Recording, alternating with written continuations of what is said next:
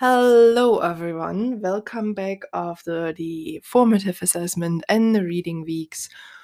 And now, the rest of the semester, we are going to look into the actual ethics forms and ethics applications.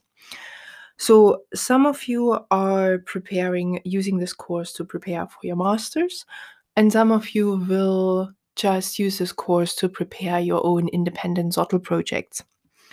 Either way, in all cases, it is very likely that you'll have to fill in ethics applications. And while the ethics applications are different from college to college, the key elements of the applications are the same across the board. So, in our specific case, the ethics applications begin with the first question of what ethical risks are involved in your projects.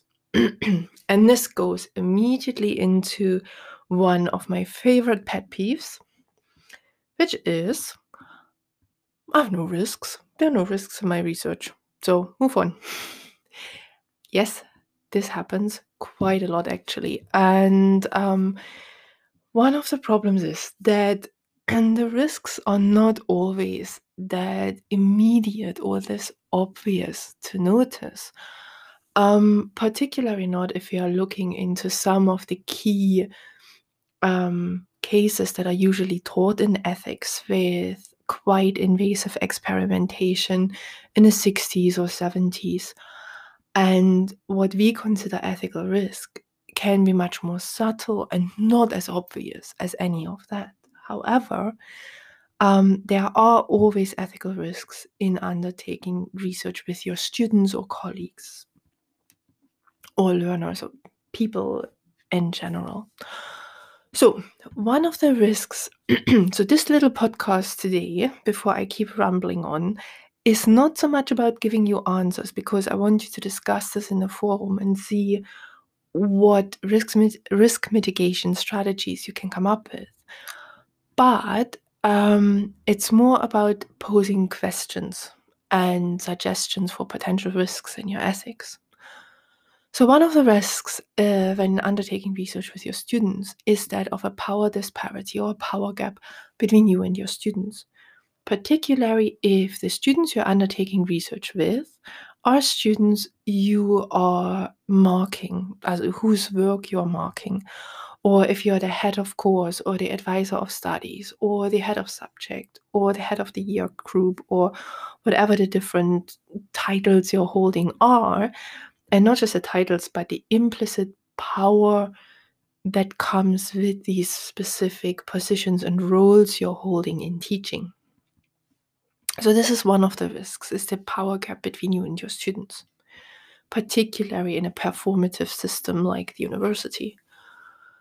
Another risk could be age. So students here can be quite young when they come to university. So not necessarily all our students are 18 years or above. So that is something you might have to consider, particularly if you're undertaking research with first-year students.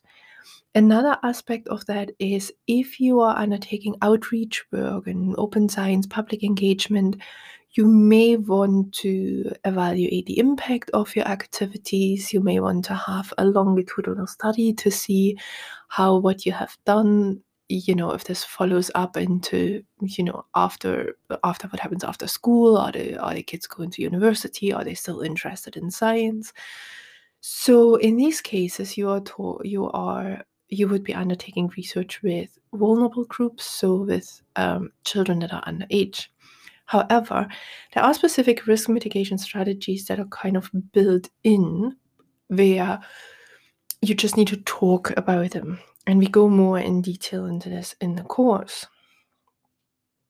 And another risk is something not a lot of people think about. And apparently I've reviewed a paper and it does happen quite regularly. But in this particular paper, for instance, the researchers were collecting the gender of the research participants. However, they never used that data to analyze it. So they never used the data they collected about the gender of the participants to inform any of the research or to correlate, to see if there's a correlation, if there's a gender gap in specific areas of the research they've undertaken. They just collected the data, but then didn't do anything with it.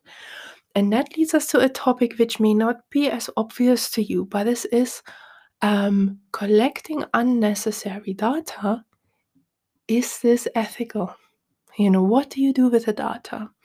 And particularly when we are talking about data which is considered personal data, like gender, names, identifiers, and so on.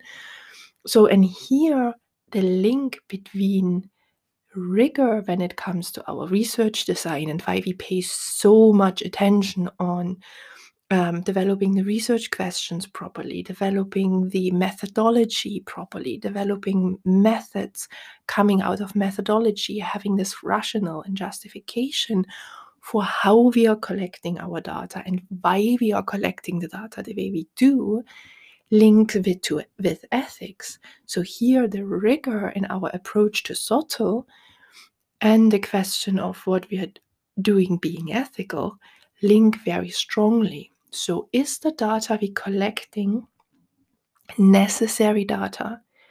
And does it answer our research questions?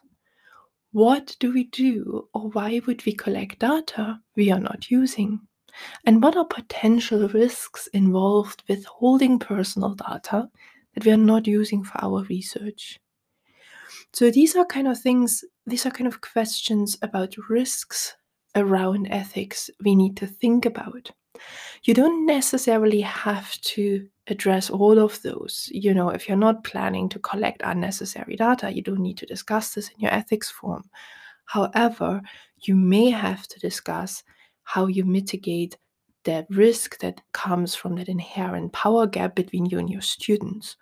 Or if you're planning on collecting personal data because you're realizing there is maybe a gap between specific student groups or a difference between specific student groups, and you want to understand more about that and see how you can support specific student groups better, then you need to be aware of the potential risk that comes with holding this personal data, with biases that are in the data, and how you aim to mitigate these risks.